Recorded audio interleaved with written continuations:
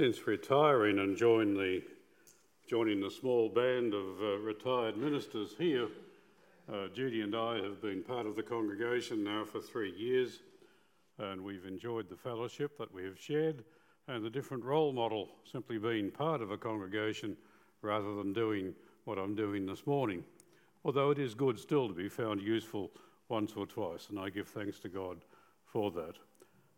Judy and I have served churches in both New South Wales and Victoria over 40 years. We came back from our honeymoon. I was the ripe old age of 24, Judy 21. She'd graduated from the youth group to being a pastor's wife, and we started the week after we got back at Waverley, Bondi Junction in Sydney, and we came back to Victoria, where I'd originally come from, and served the churches here the last 30 years, 3 churches, Lilydale, all over this side of town, or at least around about this area, Lilydale, Boronia and Bulleen. It's good to share with you this morning and to open the Word of God together. So let's do that, taking the scripture reading from Luke chapter 7 and reading from verses, 36 to 50. Luke chapter 7, verses 36 to 50 from the NIV.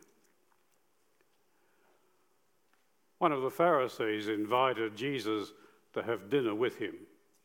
So he went to the Pharisee's home and reclined at the table. When a woman who had lived a sinful life in that town learned that Jesus was eating at the Pharisee's house, she bought an alabaster jar of perfume, and as she stood behind him at his feet weeping, she began to wipe his feet with her tears. Then she wiped them with her hair, kissed them, and poured perfume on them. When the Pharisee who had invited Jesus saw this, he said to himself, "If this man were a prophet, he would know who is touching him and what kind of woman she is, that she is a sinner." Jesus answered him, "Simon, I have something to tell you." "Tell me, teacher," he said. 2 men owed money to a certain moneylender. One owed him 500 denarii, the other 50. Neither of them had the money to pay him back, so he cancelled both debts. Now, which of them would love him more? Simon replied, "I suppose the one who had had the greater debt cancelled." "You have judged correctly," Jesus said. Then he turned towards the woman and said to Simon, "Do you see this woman? I came to your house. You did not give me any water for my feet, but she wet my feet with her tears and wiped them with her hair. You did not give me a kiss, but this woman from the time I entered has not stopped kissing my feet. You did not put oil on my head, but she poured perfume on my feet. Therefore I tell you, her many sins have been forgiven, for she loved much. But he who has been forgiven little loves little." Then Jesus said to her, "Your sins are forgiven." The other guests began to say among themselves, "Who is this who even forgives sins?" Jesus said to the woman, "Your faith has saved you. Go in peace." There are probably half a different ways that one could approach a text like this. None of them would be right or wrong, they would simply be different. Different structures of studies, sermons, different points that one might like to draw out of the passage. I've chosen this morning to do what might be titled a narrative sermon. It's going to require filling in the gaps that Luke hasn't provided. What was the woman doing there? What motivated her? How did she gain entry? What was Simon up to? Why did Jesus turn up? What were they thinking? What were they feeling? Now, as it happens, we know a fair bit about architecture in the ancient world at the time of Jesus. We have a fair idea of the layout of Simon's house. I'll be using that. We have a reasonable amount of knowledge about how a woman such as this might gain the reputation that she had and fall into the lifestyle that she had lived. I'm not going to pretend that the gaps that I fill in have the authority of Scripture themselves, although they are more than wild guesses and just stabs in the dark. Besides that, even though 2,000 years have come and gone since these events took place, and even though the world is a vastly different place, people are still the same. Culture might shape and pressure people into certain ways of behaving, but inwardly we still have the same hopes and the same dreams. We still live under the same sun on the same earth, and we are still made in the image, male and female, of God Himself. So then I trust you will excuse my additions to the text. If you want to have a go at me afterwards because of it, I have a new cochlear implant. I'll simply disconnect it. Works wonders. Let's bow together in prayer. Lord God, give us keen minds to understand your word. Give us warm hearts that we may be drawn to it. And give us malleable wills that our will might be bent to yours, we ask. May the words of my mouth, meditation of my heart, be faithful to the Scriptures and honourable to you. I ask in Jesus' name. Amen.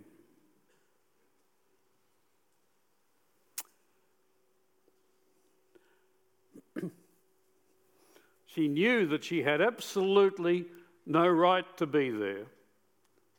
And she also knew that she was on the cusp of being discovered. She had absolutely no idea also what she was going to say. After all, she was somewhat notorious in the town. Her face was instantly recognisable. Her story was known.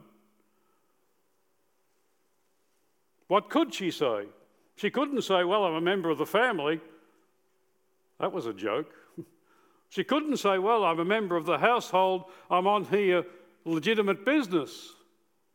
The whole town knew that the words her business and legitimate didn't exactly go together in the same sentence. Was she a friend of Simon's? Well, if it was possible at that point in time for a smile to light up her face, that would have done it. She knew from painful experience that if Simon and she met down the street, that Simon would cross on the other side of the road. He would be very, very careful that not even her shadow would fall on him. For after all, he did not want to be defiled by a person who was born for one purpose, one reason only, to stand under the judgment of God. He would not want to be infected as a righteous man by the very antithesis of what he was, a woman and unrighteous. If her shadow did fall on him, he knew that he would need to take a ritual bath just to be clean again. A friend of Simon? Oh no, she would never pull that one off. She wondered to herself exactly how she'd got into this situation. She knew why Simon was there. It was his house. He had a reputation for throwing dinner parties, for collecting celebrities. And he'd certainly collected one in this carpenter from Nazareth, this Jesus.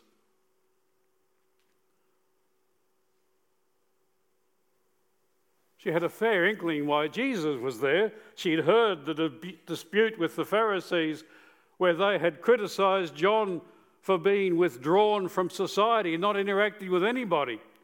And then they'd criticised Jesus for going to parties and talking to sinners and publicans. She'd heard Jesus' takedown of them, that they were like children at a party, dancing to different tunes and couldn't make up their mind. Hypocrites, he called them. She assumed that Jesus was here because he simply enjoyed a good meal. She could find no other reason, and that was probably sufficient. Why was she there? When she was a small girl, she had the same hopes, the same dreams of any other small girl in that village.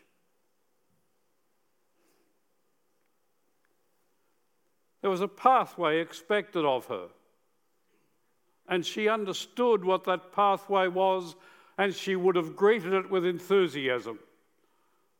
She was to be a wife, a mother. She was to care for a family.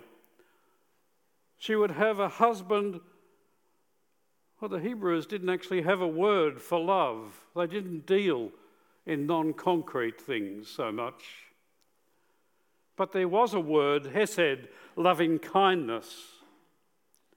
And she had hoped for a man who would be kind in his love.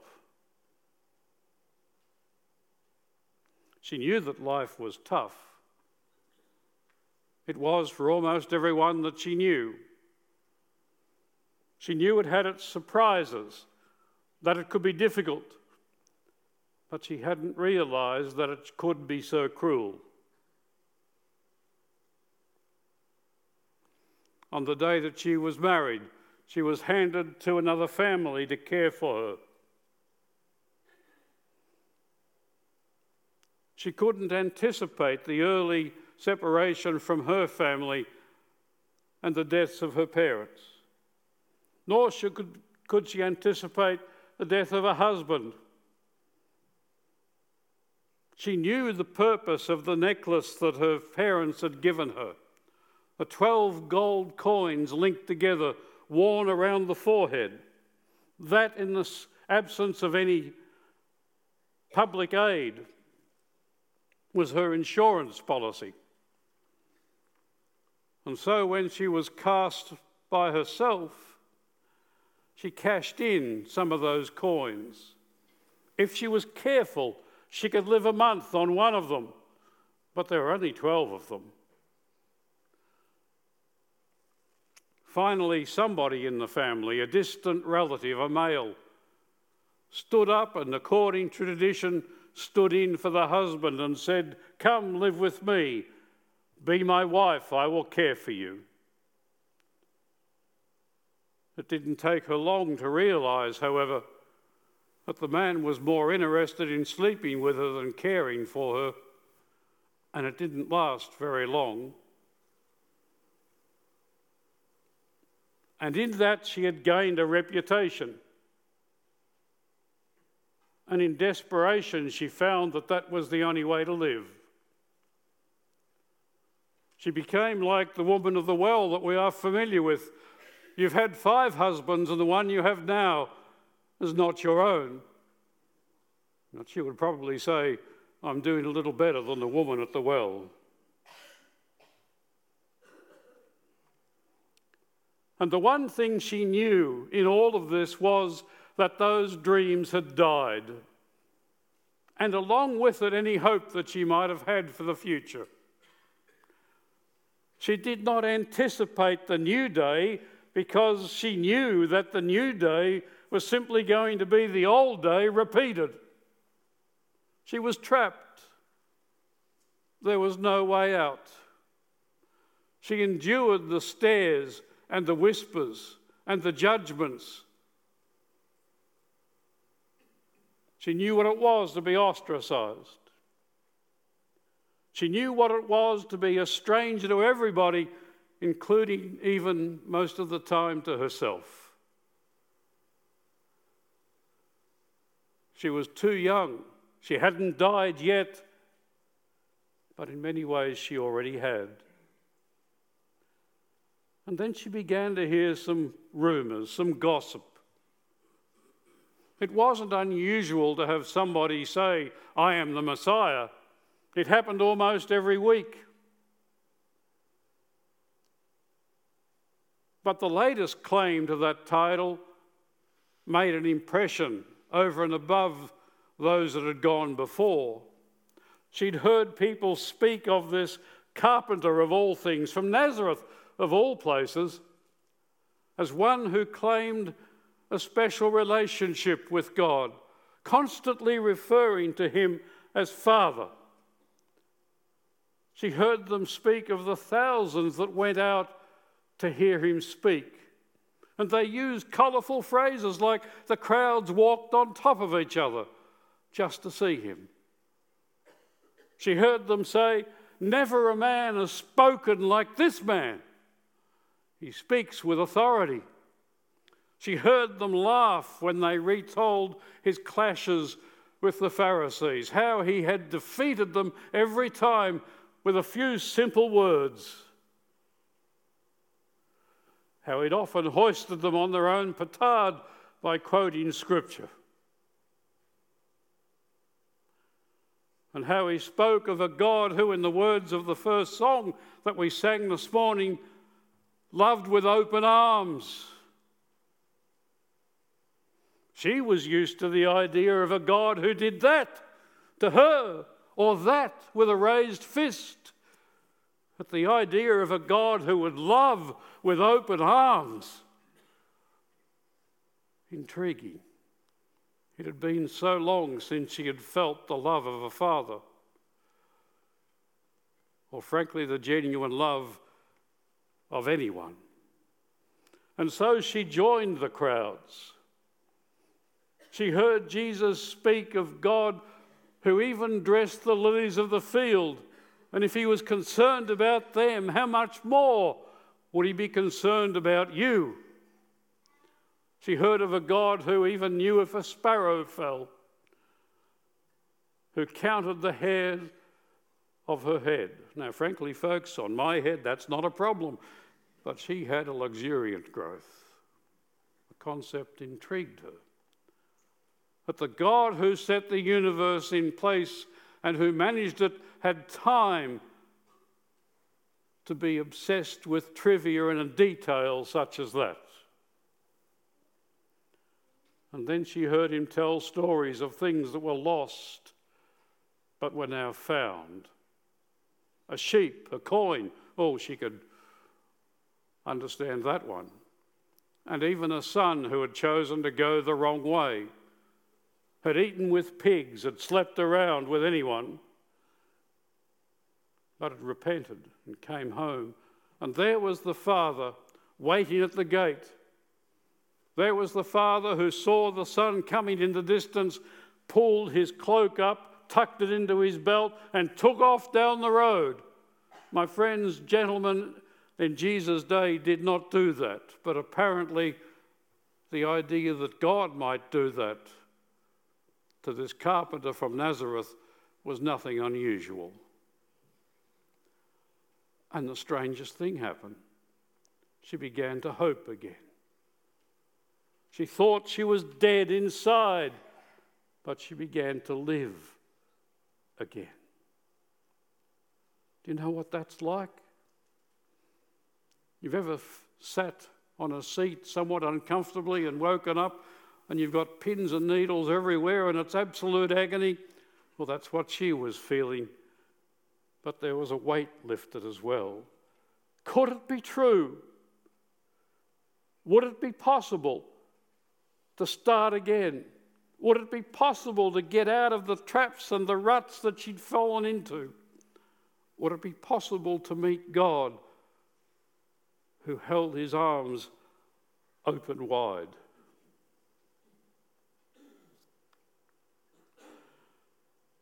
And as she quickly remembered all of this, she could see Jesus reclining at the table, not that far away from her at all. Up until this point, she had been carried by emotion. She had tried to get to Jesus out in the countryside where the crowds were, but she could never quite do it. And she thought, well, if I could get into Simon's house, I would have a chance. She marveled at the fact that she, who normally kept her head down, kept a low profile, had put herself in such circumstance. And arriving at Simon's house, there were the double gates from the open courtyard to the street where the guests were coming in. The townsfolk were crowded around it. They were trying to see what was on Simon's table spread there in the courtyard under the trees. What a table, loaded. They could almost hear it groaning. It was a symbol of Simon's wealth. Look at the guests arising, everybody who was anybody in town, a symbol of Simon's prestige. And every time a guest arrived, she found herself elbowed to the edge. Until on the edge, she glanced down a little further along the wall, and there was the entrance that the servants took, going about their everyday duties. She wondered if she could get in there, and discovered to her surprise that the latch had not fully closed. She opened it, pulled it open, went into the corridor between the kitchens and the storerooms. She didn't meet anybody. Another miracle. At the end of that short corridor, she gained access to the edge of the courtyard, and she stayed in the shadows. And that's where the reality hit her of where she was and what she had done. And that wave of emotion had washed her up there, petrified of what would be next. But then seeing Jesus and remembering why she had come to thank him, yes, to worship him, she remembered why she was there. And even that bottle of perfume, when she looked at it, it was almost as if it said to her, well, what are you going to do with me? and she looked at it and said, well, I haven't got the foggiest idea, really. But now she had an idea. For there was Jesus stretched out on his side on the rugs and the cushions at the table, as was the custom. Frankly, I'd think a chair would be more comfortable, but there you go. Minus his sandals, because who is polite eats at the table with sandals on? Just a few steps away. I wonder what it was that caught Simon's attention. I wonder what it was that caused the rumours, the talk around the table to die out in embarrassed silence. Was it those first few steps from the shadows into the light? Was it a body trembling again with emotion? Was it the tears cascading down from her cheeks? Was it the jaw set with determination? But certainly as she stood at the feet of Jesus, with the light of the lamps strung above the table washing over her, nobody could miss. They could see and hear. They knew who she was. And there was stunned silence. Now, apart from being there, she hadn't actually done anything shocking. But that record wasn't the last. She pulled back the cloak from her hair. She loosened it. She shook her head and it fell over her shoulders, loose, down beyond her waist. The tears that were falling from her eyes had fallen on Jesus' feet. She knelt down. She washed Jesus' feet with her own hair. She kissed them. You say, what was so shocking about that? Unusual, yes. But you see, no woman of any substance, of any morals, would let loose their hair in public. This was an act of intimacy. This was an act of abandonment. This was a privilege that only a husband would see. And if there were any good-hearted souls who gave her the benefit of the doubt when the rumours had circulated, they would have been confirmed as confirming those rumours the moment that her hair fell loose. And then she broke the fragile neck of the alabaster bottle and poured the ointment out and spread it over Jesus' feet. Did she continue wiping them with her hair, kissing them? It would seem so. Some of those around the table thought to themselves, how is Simon going to react? They could imagine him erupting in anger, ordering her to be beaten and thrown out into the street. When the few who wondered what was going to happen glanced at his face, again they were somewhat shocked, for instead of anger written there was the ghost of a smile. They couldn't figure it out. It was as if almost Simon was grateful to her. They couldn't hear what was going through Simon's mind. And in fact, they would have admitted they would have had no idea if this man really was a prophet, thought Simon to himself. Then he would know who was touching him, what sort of woman this was.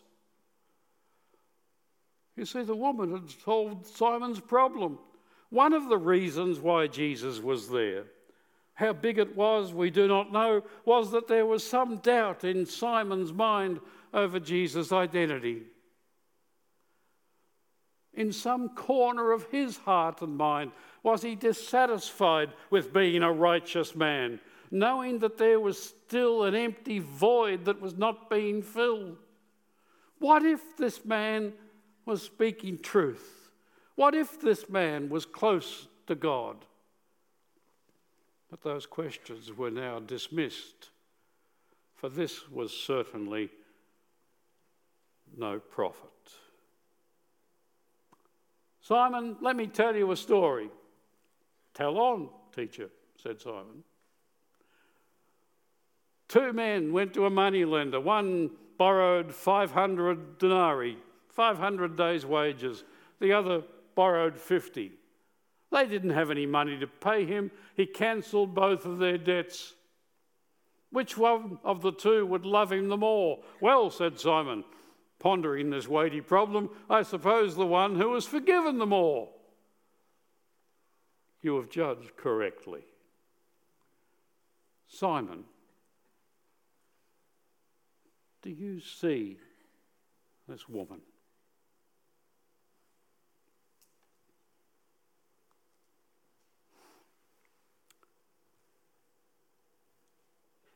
Cervantes was to Spanish literature and culture what Shakespeare has been to English literature and culture. He was born in 1947. 1947. Oh dear. Would you believe 1547? I was just a few years out. He was born the year after Martin Luther died. He grew up knowing the worst of the Spanish Inquisition, the determination to root out heresy, to squash opposition to the church and its teachings. Although in Spain it was more fierce than anywhere else, and it was used as a tool of the king and queen of Spain to enrich themselves by falsely accusing those who they could rob when the courts went against them. It was vicious and cruel in its tortures, in splitting families.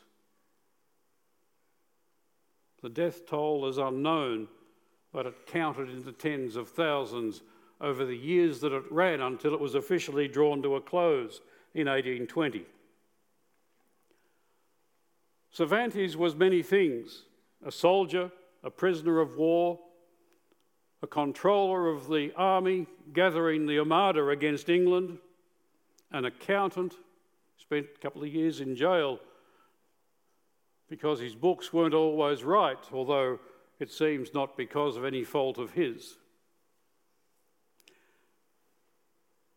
And when under the Inquisition he was accused of having some Jewish blood, he was stripped of all government positions and stripped of everything he owed and spent 6 years in jail again.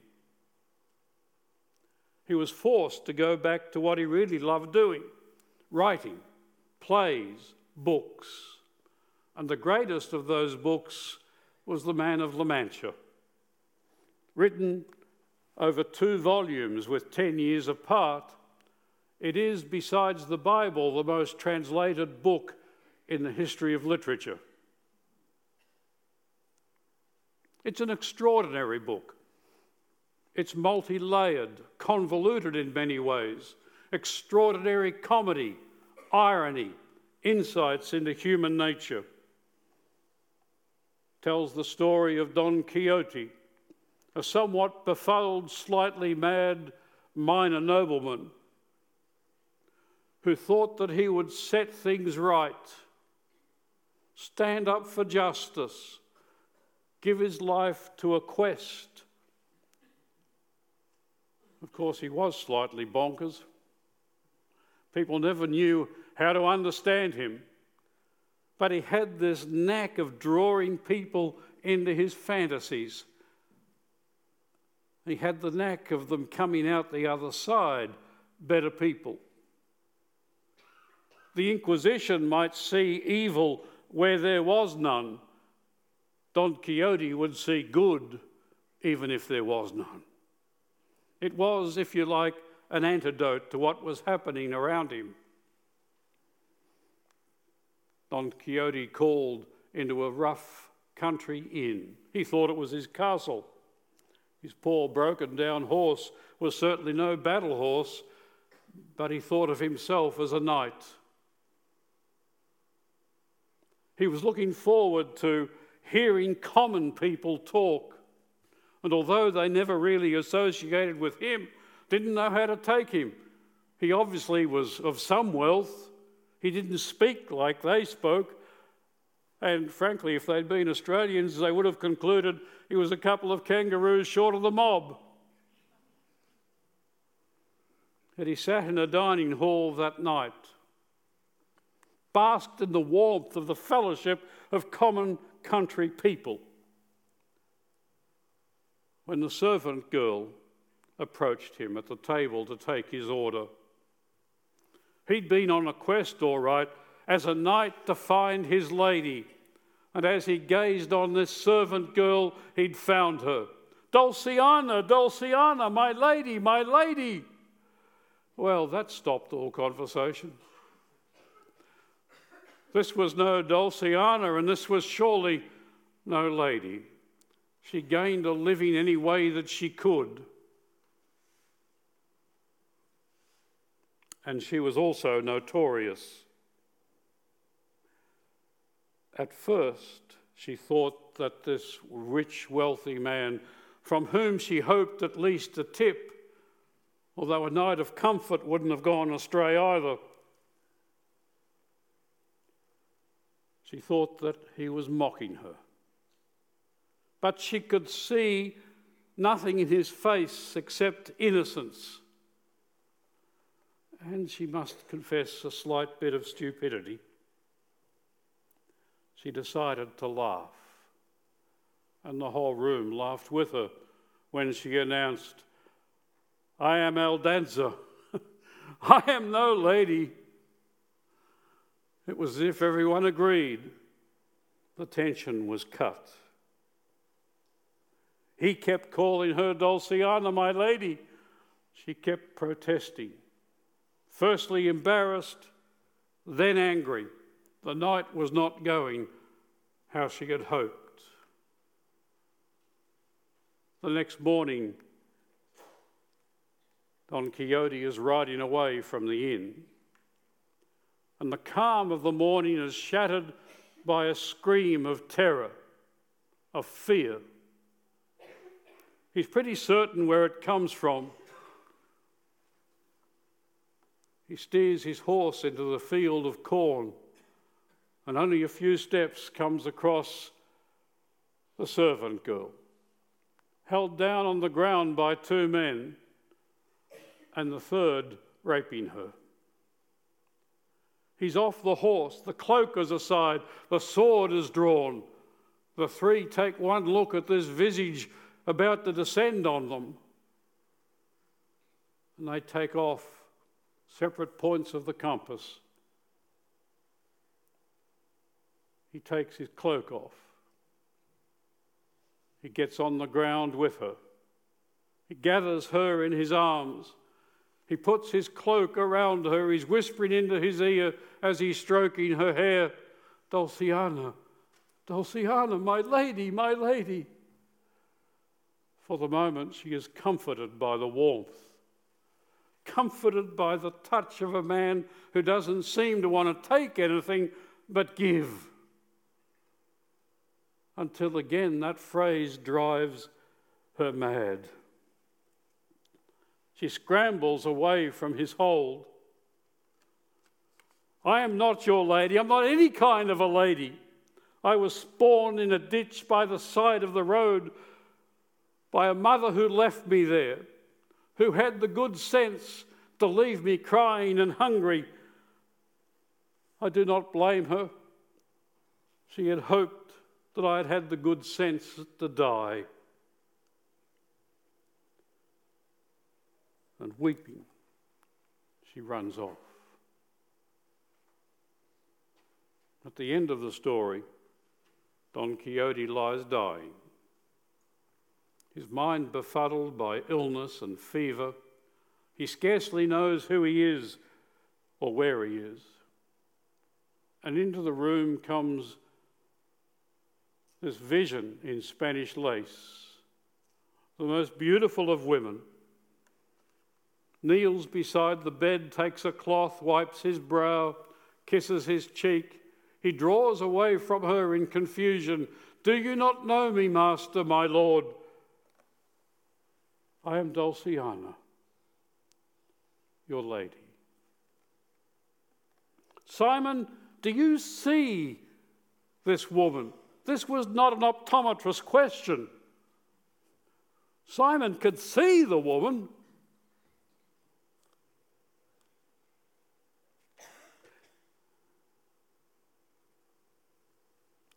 "Do you see this woman?"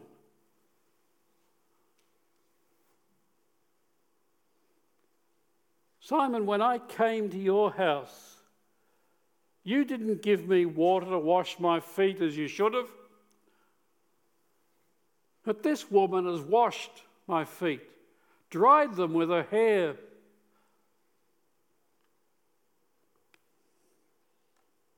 You didn't give me a kiss of greeting as an honoured guest. This woman hasn't stopped kissing my feet. You didn't give me a drop of oil on my forehead to anoint me. But this woman has poured perfume on my feet. Therefore, I tell you, her many sins have been forgiven, for she loved much." Finally, the point of the moneylender story. She loved much. But he who has been forgiven little loves little. I doubt that Simon got the irony of that one.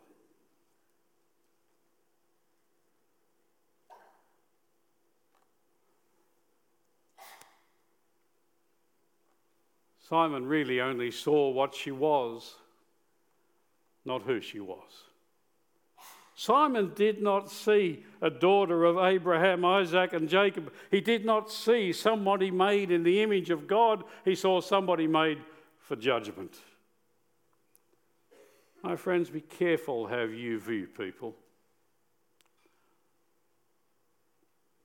When you arrive at the office, do you brush past the person at the door? If they greet you warmly, do you grunt because you haven't had your coffee yet? Whatever your circumstances are, whoever are the little people in your circle, why are they little? You may not have the opportunity to share the good news, but at least you can do is smile, and who knows where that will take you. It's so easy, is it not, to write somebody off? The wrong race, the wrong colour, the wrong accent, the wrong background, the wrong social circle. We can find the wrong so easily. But be careful we don't also do it to ourselves. Nobody could love me. There's no hope for me. My wrong is so deeply entrenched, even God really couldn't love me. Many years ago, I had a discussion with a man trapped in a cycle of sin that was despairing him and breaking him. His conclusion was that you couldn't teach an old dog new tricks.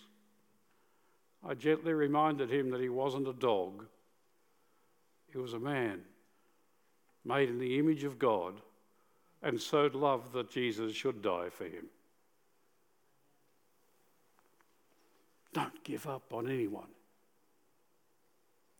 even yourself. And Simon also had forgotten the scriptures. He imagined in his self-righteousness that he towered over her instead of being on the same level as her and standing with her. Simon knew the scriptures. He had to know it off by heart to be a Pharisee. He could have quoted Ecclesiastes, "There is no one on earth who is righteous, no one who does what is right and never sins." I'm sure that if Simon read that, he added, "except myself." Simon had missed this one too. "Have mercy on me, O God, according to your unfailing love, according to your great compassion." Simon would not have ever understood that because God was obligated to treat him well because he obeyed the law. Simon didn't need God's grace. No one who is perfect ever does. Why was the woman there? Oh, we've heard her side of the story. Let me take you into God's study. Let me lead you to the desk where Jesus' diary is open to that day and that hour, and let me read out what it says. Meet the woman who will wash your feet with her tears. How long has that been written there? Since time began. Last weekend I was in Canberra. I visited the War Memorial. I paid my respect to the tomb of the unknown soldier known only to God. We don't know the name of this woman. We have no idea who she was, but she is known only to God. As are you. And that's all that mattered.